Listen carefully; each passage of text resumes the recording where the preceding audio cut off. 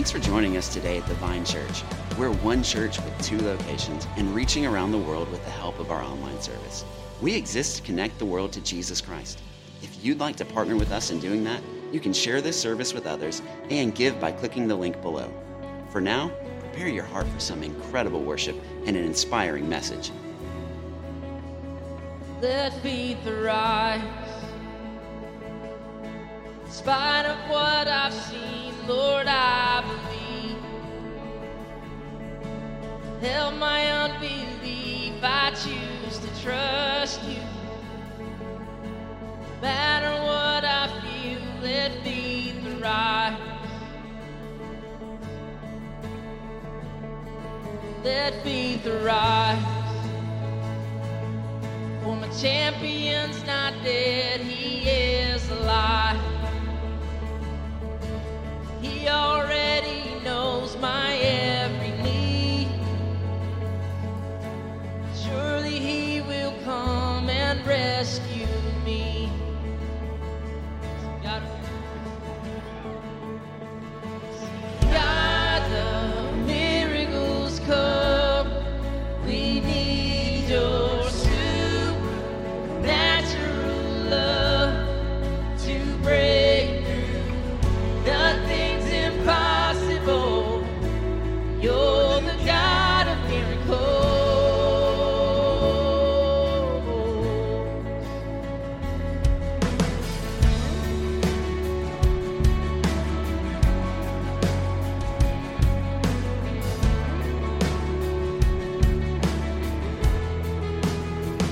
Let faith arise.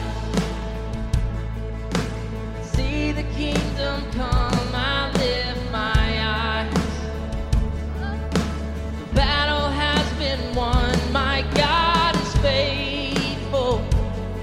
Oh, and every single word he said is true. Oh, God of miracles come. We need your supernatural love to break through. Nothing's impossible. You're the God of miracles.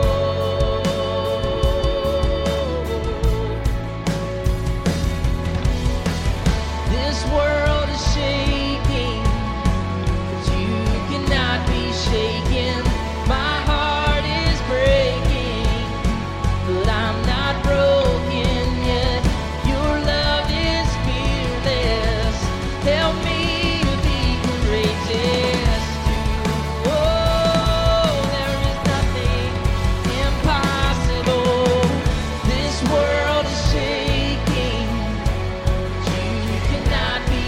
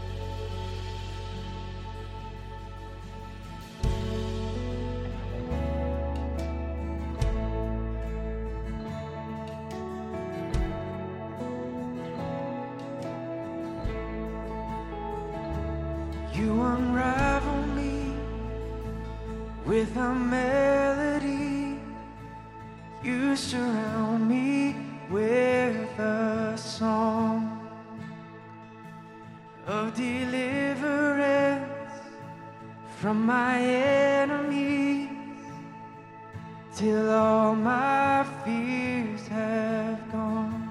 Let's sing this together. I'm no longer a slave to fear. I am a child of God. I'm no longer a slave to fear. I am a child of God.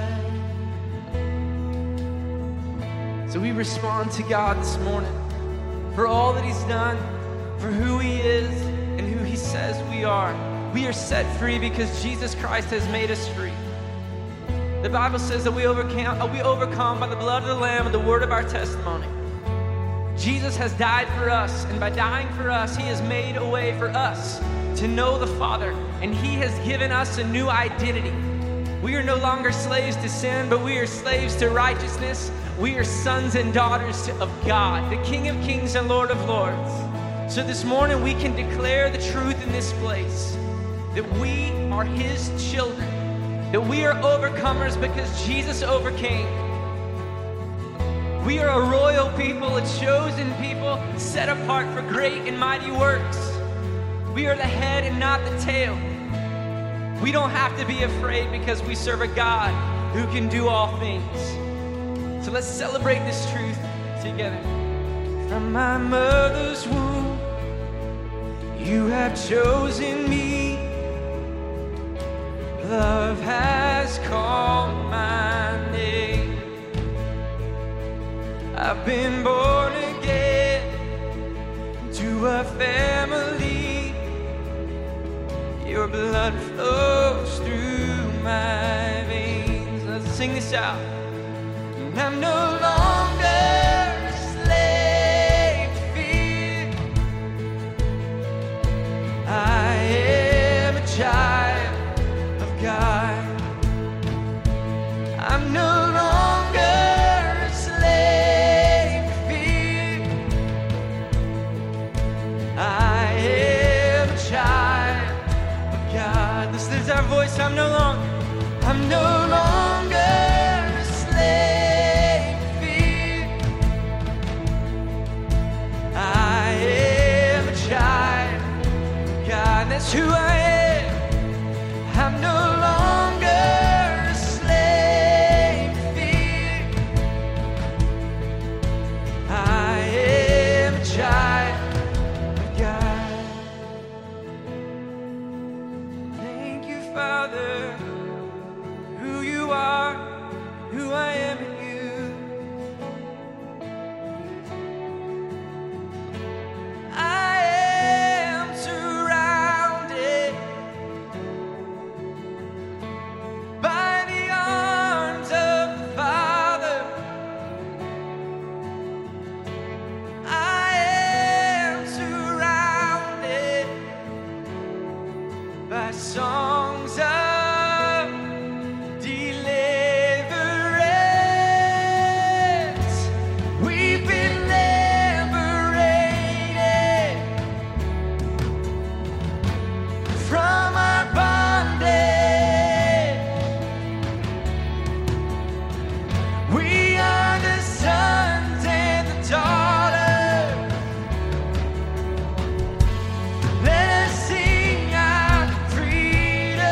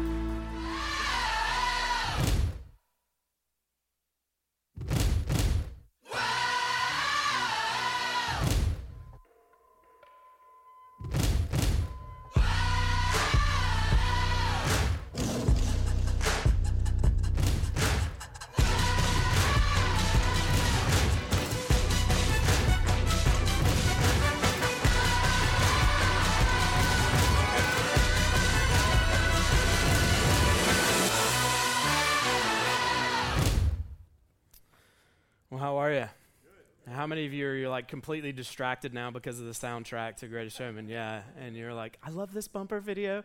Yeah, I figured all the middle school girls in here at least were loving that. Hey, it's great to be with you guys this morning. Hope you're doing well. If I haven't had a chance to meet you, my name is David Walters, and I have the privilege of being the lead pastor of the Vine Church, and I actually haven't been here in 2 weeks, so it's great to be back with you guys, especially as we kick off a brand new series called Truth Over Trend.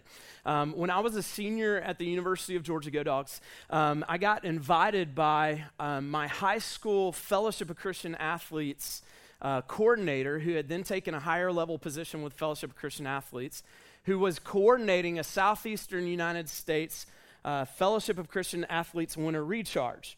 And I got invited along with some friends of mine that still kind of hung out together, but went to high school together, to go and be a part of this winter recharge. One of the roles that we got invited to do was to be the worship band, which is kind of funny because everybody knew how to play acoustic guitar, but nobody knew how to play any other instrument besides that. So I don't know, somehow I drew the short end of the stick and got asked to play bass guitar. So in about 6 weeks, I tried to learn bass and did so, quite poorly, to be honest with you. Every once in a while during the songs, I would just kind of turn down the bass and pretend like I was playing. So a little bit of lack of authenticity there, but it helped people connect with God. Anyway, so sometimes you got to do what you got to do. But while we were on this trip, not only were we a part of the worship team, we were also like camp counselors because we were college kids going to be with high school kids. And the keynote speaker for the weekend was this guy named Ken Watson. And Ken Watson is an ordained United Methodist pastor from Maryland. And he's probably the biggest, baddest Methodist pastor in the world. Now, I know you think that I probably am, but anyway, he is, and he is a very large man, and he got up there and he spoke with authority, and one of the things that made him like big and bad is that his son, who was a freshman at Duke University, was a tight end.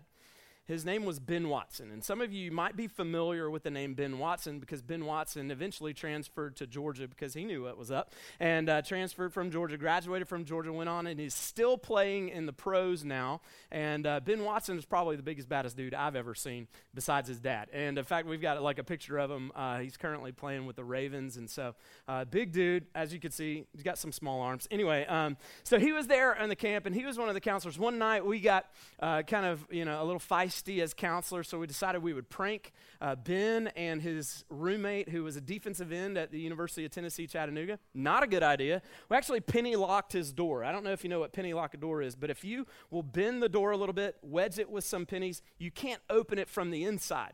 So we penny locked his door, we knocked on his door, and he couldn't get out. So him and his roommate, they started to freak out, literally started to freak out. So eventually we figured out, all right, we should probably let them out or we might get killed.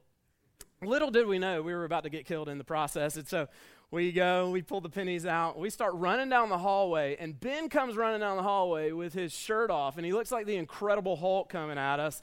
And so we get in our hotel room. I literally have my feet against the wall and my hands and another guy, and we're holding this door back to try to prevent them from coming in the room. And it doesn't work.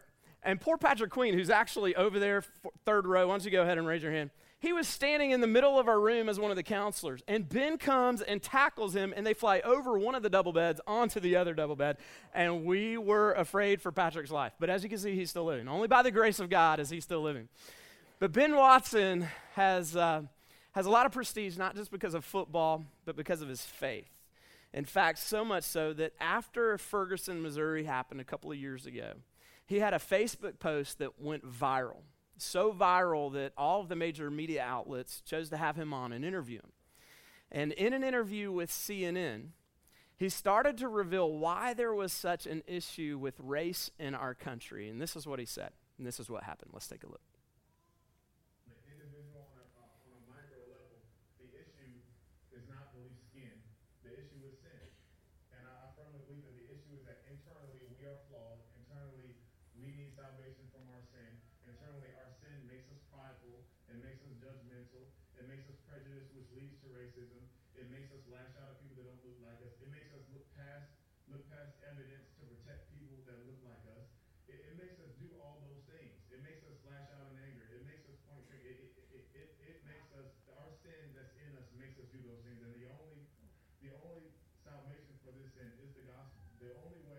really cure that what's on the inside is understanding that Jesus Christ died for our sins.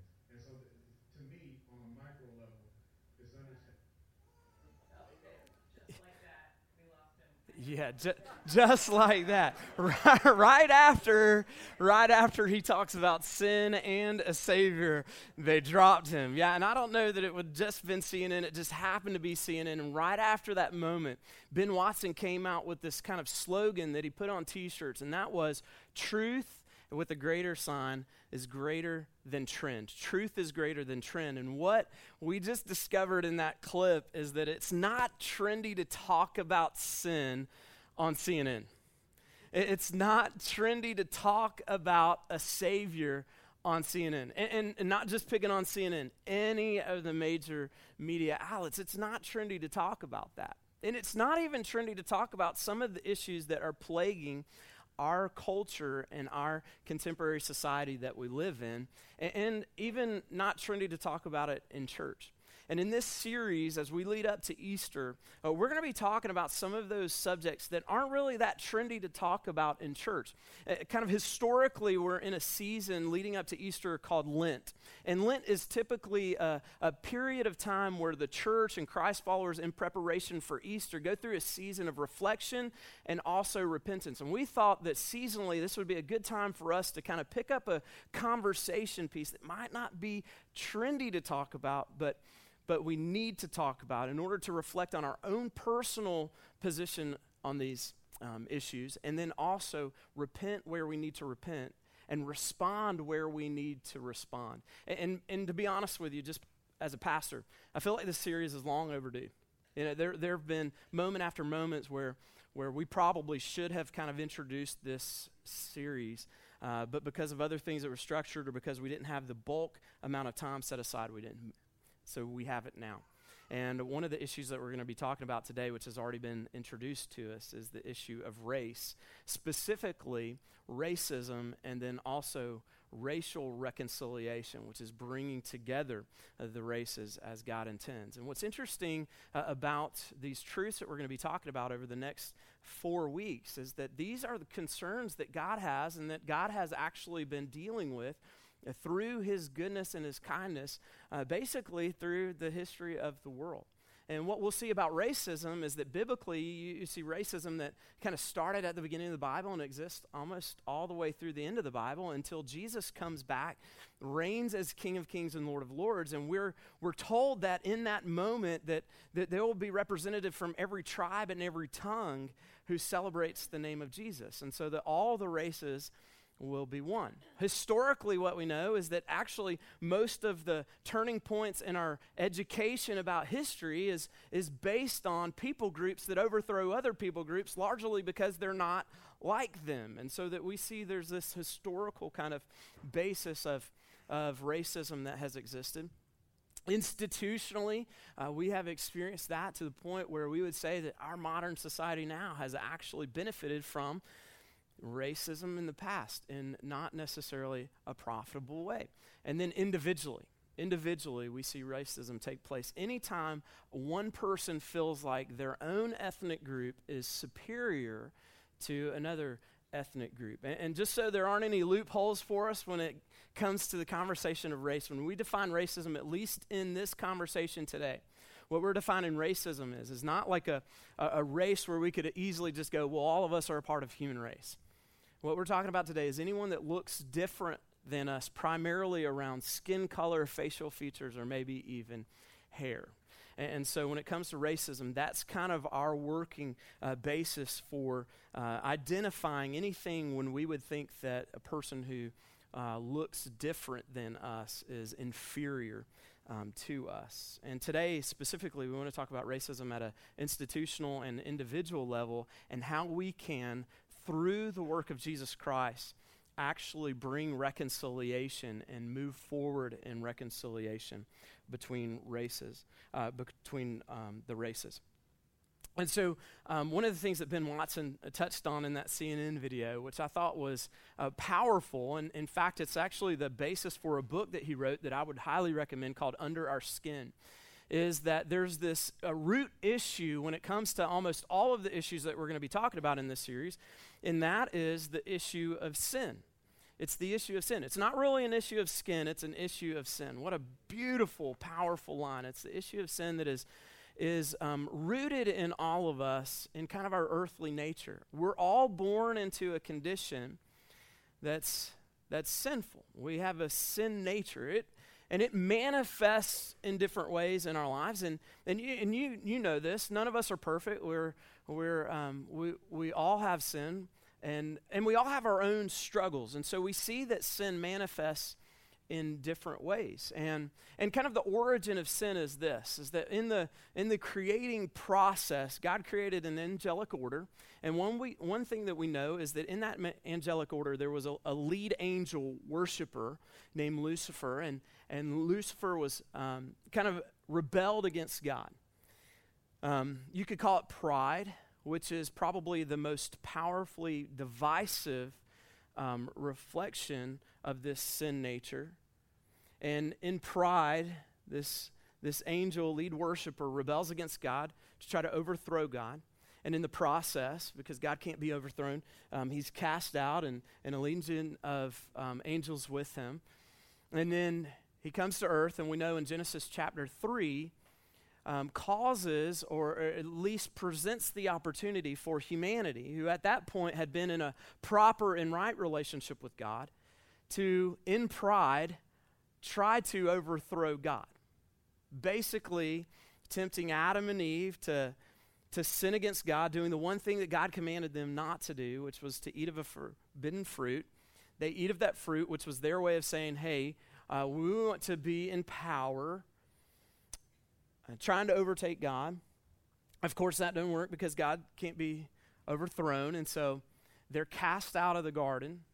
And then because that didn't work, the enemy of God, Satan, then tries to create an institutional overthrow of God, where man turns against man, first of all, and then when man turns against man, Cain against Abel, you know that story, then that doesn't materialize, then getting a group of people to try to overthrow God. You know the story in Genesis 11 of how humanity tried to work together, collaborate together to build a tower to the heavens. And because God can't be overthrown, you know the story with the Tower of Babel, that God destroys the tower and then actually confuses their tongue so that they can't coordinate institutionally together. And then from that moment on, what you see is that because there were diverse speaking and diverse languages, that then people start, and this is where it happens, start overthrowing each other based on differences. Based on differences. And so the history of humanity is plagued with this rebellion that happens because of our sin. And it really was never a skin issue, it was a sin issue. And then that institutional sin issue kind of moves down and creeps down to an individual issue where at some point in life we kind of discover that, hey, because the person is different than me or looks different than me, then I can act differently towards them. And whoever is in the majority in that moment has the power to make a person who's in the minority feel inferior. And what's interesting about that is that we're kind of taught that. I mean, when you're young, there's still this innate sin issue that we have that's going to manifest in different ways when opportunities present themselves. And so the opportunity presents itself in many of our lives where we learn that all of a sudden that person who I might have known looks different than me, but I didn't think it was an issue, we're taught that it's an issue. Now, when I was a kid, every once in a while we go down to Plains, Georgia. And Plains, Georgia is down in South Georgia. It's where my dad's family's from. And it's a really interesting town in Plains, Georgia, because when I was growing up, there were still these markers of segregation. I mean, you could go to the public park in Plains, which is really small, and there was one side where there was a set of bathrooms of this building, and then on the other side of the building there was another set of bathrooms, and it was a remnant, if you will, of the days of segregation. And so, I learned a little bit of the history of segregation when I go into Plains. But I also learned something else when I would go to Plains. And in Plains, when we were there on Sundays, we would go to Plains Methodist Church. And as a kid, bless you, growing up, I didn't go to like a traditional church, so I didn't get a lot of those like kids songs that you learn at traditional churches. Y'all know those kid songs? One of those is, Jesus loves the little children, all the children of the world. Red and yellow, black and white, they are precious in his sight. Jesus loves the little children of the world. You're supposed to like join in and like a chorus there, but anyway, maybe 11 o'clock I'll get it. So I sang that song, and it was like, I had to learn the song, and I learned a lot of truth. Here we are in Plains, Georgia, where, they should have sang that song a couple of decades earlier, maybe, to kind of speed up the process. But I was taught this song where Jesus loves the little children. What's interesting, though, is that, like, as a kid, you know that.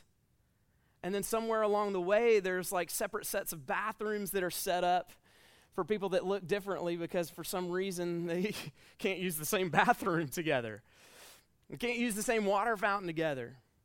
It's not the kids that need to learn that song. It's the adults that need to learn that song.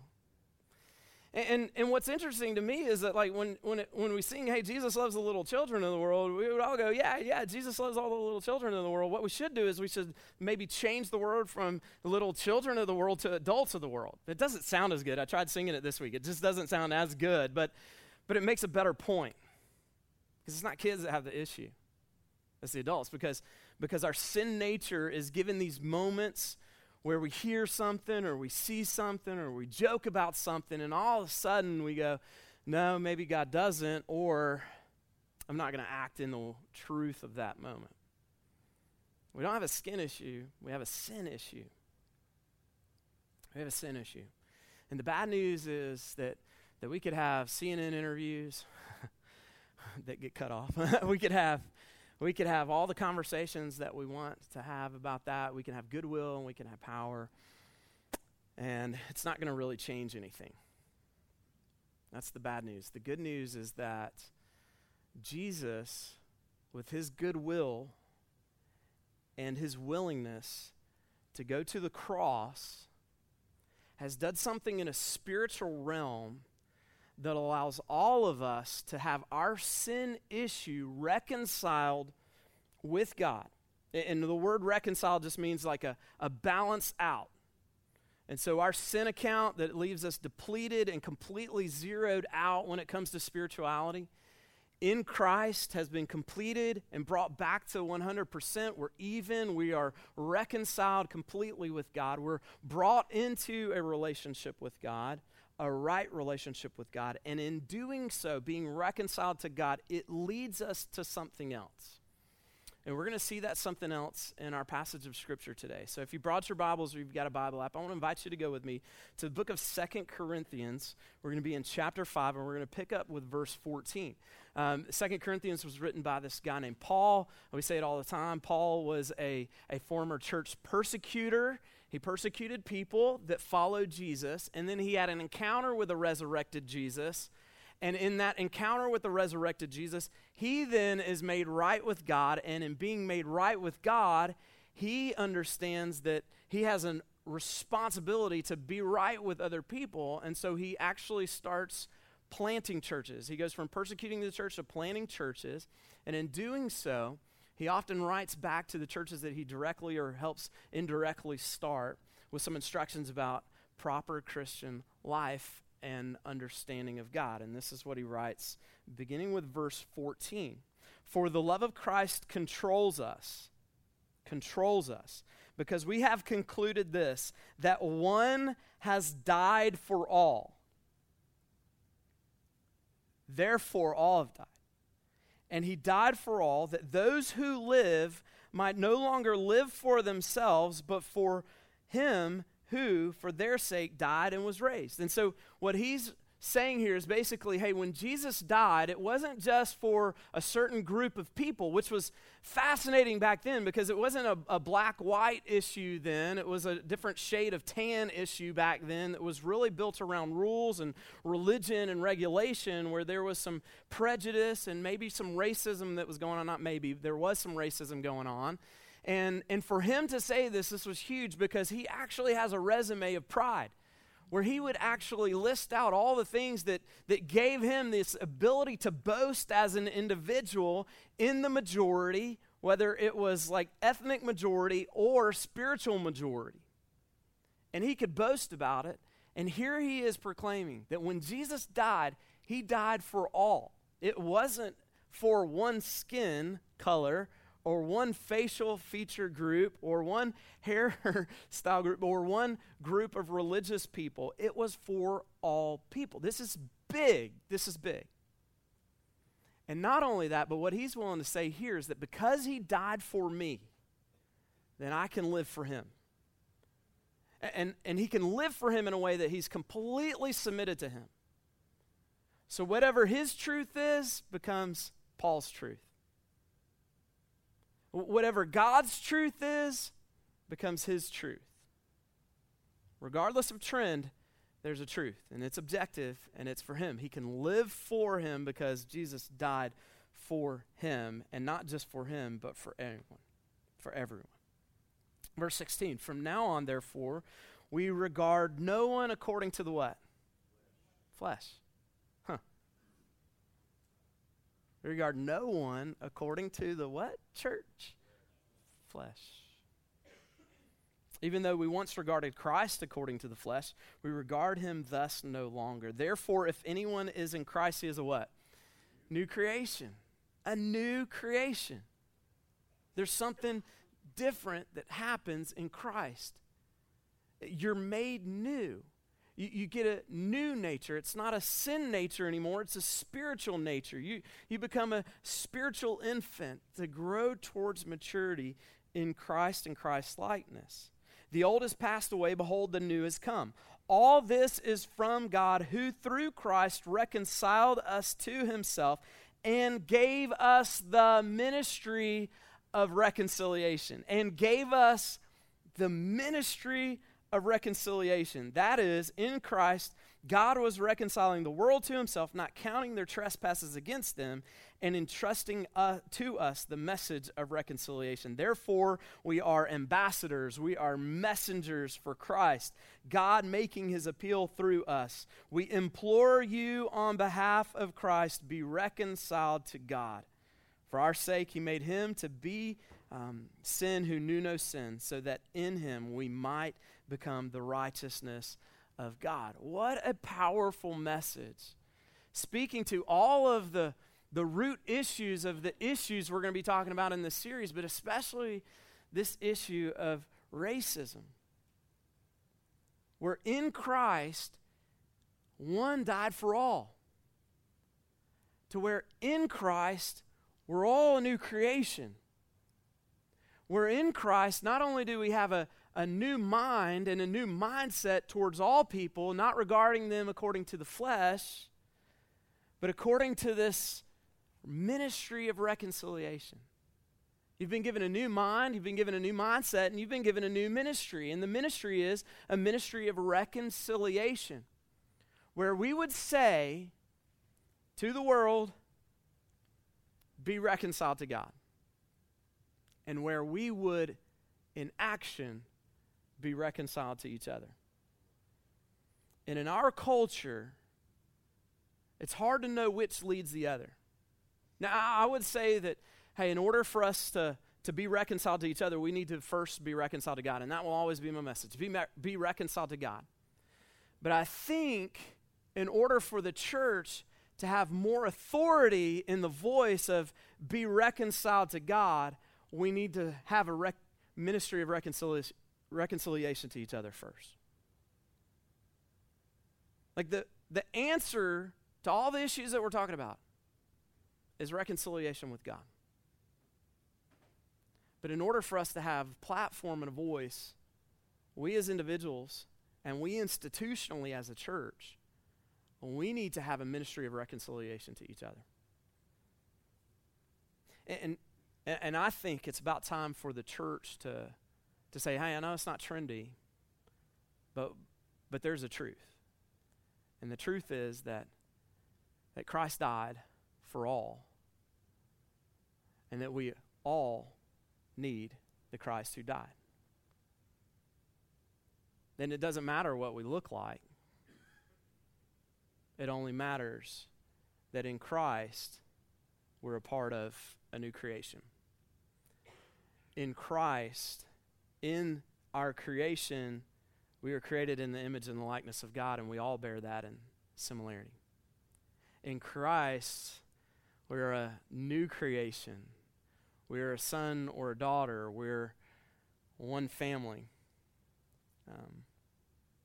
We'll see in just a second a friend of mine who, when we were in the early days of our relationship, he used to say, hey, we've got different mothers, but we've got the same father.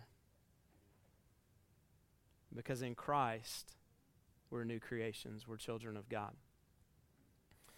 When you receive the ministry of reconciliation, we have to be intentional with it. And unfortunately, the church, because it's not trendy, has been unintentional. And so I want to share with you two ways that we can be intentional. The first is institutionally, is just to say, hey, as a church, we're going to stand up and we're going to speak up. As a church, we're going to stand up and we're going to speak up. And one of the ways that we can stand up and we can speak up is coming this fall through an event called One Race and March on the Mountain. I've shared this with you before, but maybe some of you are new to the Vine and you're not aware of this. This is an opportunity for us to stand up. I mean, literally, we got to stand up because we're walking up Stone Mountain. Where decades ago, pastors proclaimed that one ethnic group was superior. These were pastors. One group was superior to other groups. And so in August, we're going to stand up and we're going to speak up that there's not one ethnic group that's superior to others. That there is a ministry of reconciliation.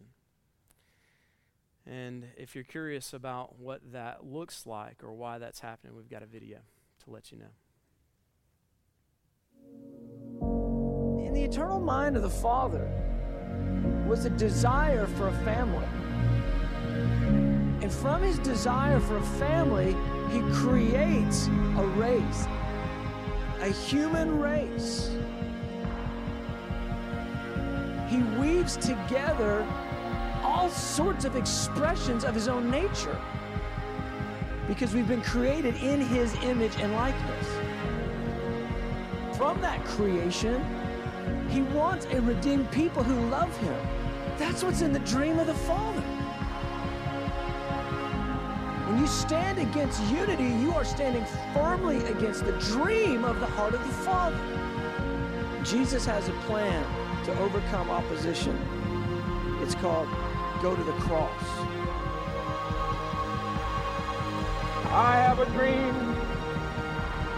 that one day on the red hills of Georgia, the sons of former slaves and the sons of former slave owners will be able to sit down together at the table of brotherhood. I have a dream. We will be able to hew out of the mountain of despair a stone of hope. Let freedom ring from Stone Mountain of Georgia. I still have a dream.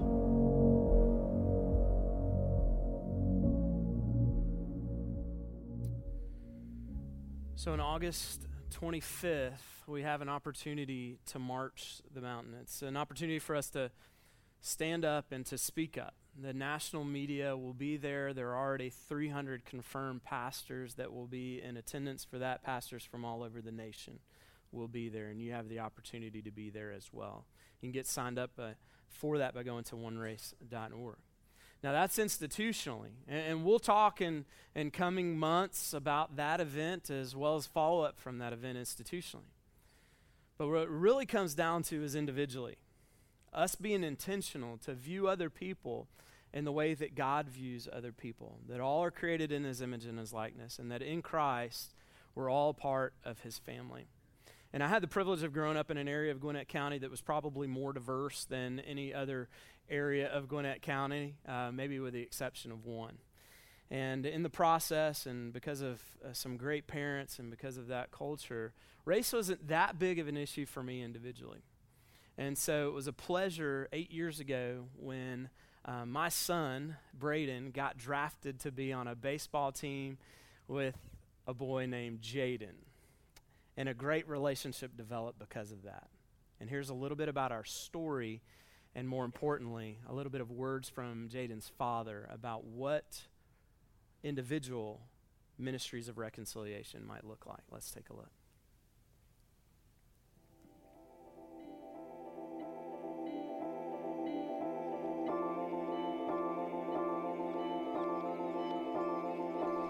All right, so this is where it all began. Bogan Park, 8 years ago. Our boys played t-ball together. You were the head coach of the Marlins, and trying to figure out why you like the Marlins. Now I know it's because you're from Miami. That's correct. We got over that pretty quickly. But fast forward to current day, you and Kathy and the boys, y'all are like family. Yeah. You know, I think some people would call it family, like friends and family. But I mean, y'all are. You know, you're the type of parents that we'd leave our kids to if something happened to us. So we're tight, and I look at it and I go, man, we just get along, and we love each other. We do life together. But I was just curious, like, what your thoughts are about racial reconciliation. How do we really address the racial divide that does exist in the country? And you being black, me being white, what would you say as like a good starting spot for reconciliation? For me, just having an open mind, and I can't speak for everybody else. My parents raised us not looking at color, but judging a person by their heart and their actions. Yeah. You and I have been through a lot when it comes to baseball, because you can have parents on the field that just get crazy. There have been times where I've calmed you down and times you've calmed me down. But you got to have an open mind and an open heart and just accept a person for who they are, and then learn from them. And then that's how relationships are bonded and formed. And just communicate. Don't prejudge. And even if you do prejudge, find out what their true intentions are, because we all make mistakes. We all fall short. And someone can make an honest mistake and just learn from it. Yeah. Because when you think about being Christ-like, you don't look at color. Yeah. Jesus didn't. Yeah. So why should we? That's good. I mean, what would you say is a core for getting to that place where you can even have those conversations, where you break down stereotypes or start talking about those stereotypes, things that have biased us? Part of developing that relationship is the communication part. Yeah. Once you communicate, you develop a certain level of trust.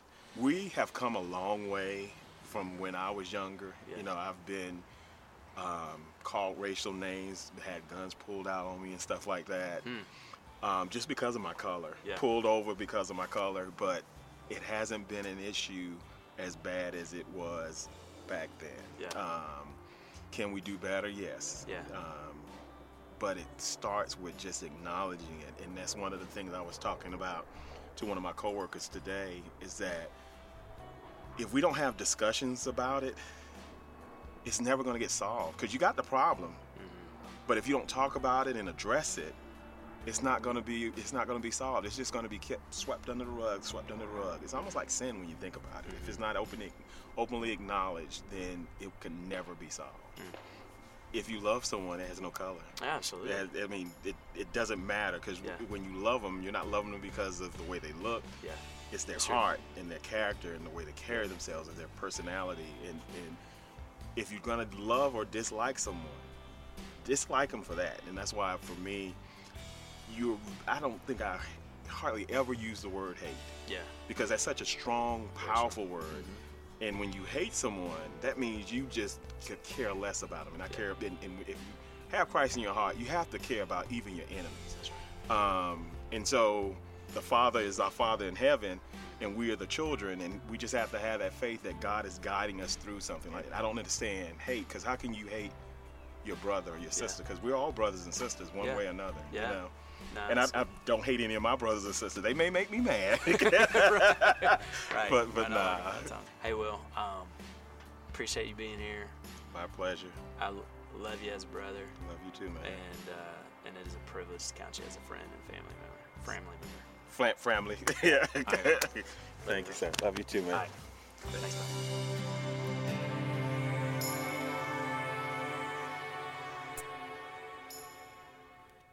Notice we had to do the like bro hug at the end to keep it real, because it got pretty serious. 25 minutes of footage that we had to boil down to 4 minutes. And here's what I would say. We got to that place over 8 years of intentional relational building. And so institutionally, we stand up and we speak up. And individually, we reach out. And that's what Will and I were able to do over 8 years to get us to a place where stereotypes are broken down and where true relationship takes place. And so our challenge as people who have received the reconciliation ministry of Jesus is to be ministers of reconciliation to the world.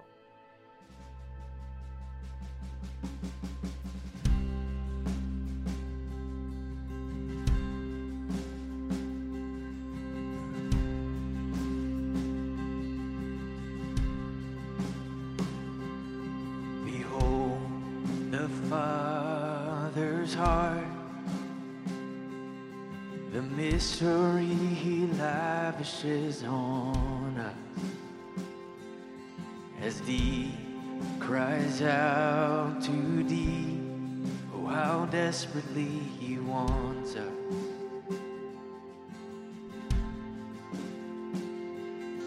The things of earth stand next to him like a candle to the sun.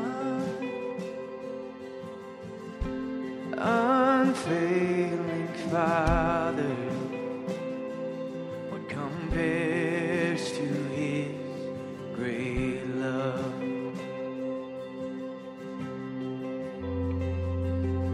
Behold his only Son, the Lion and the Lamb given to us. The Word became a man, my soul should know its Savior.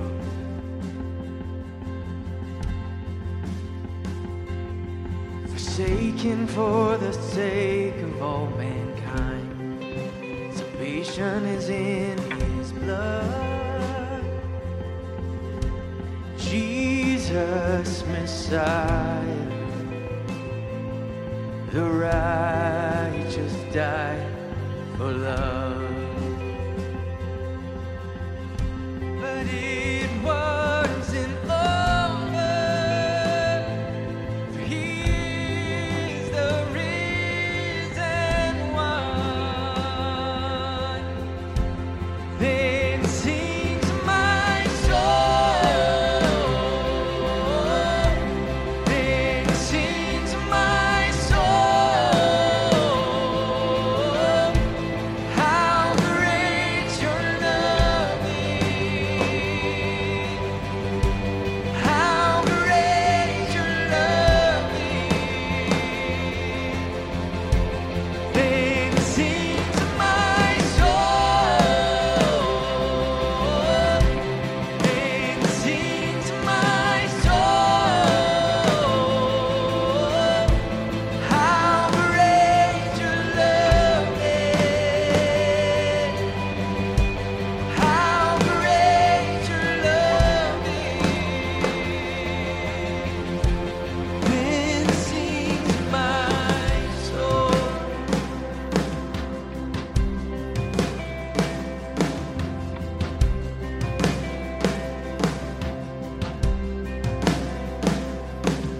Behold, I have a friend,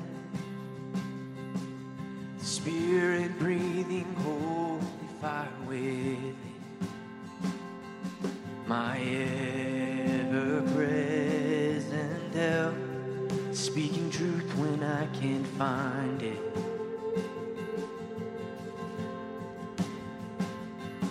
Light up this broken heart and light my way till my time on earth is done. Oh, Holy Spirit, breathe in me like kingdom come. Let's make this our prayer.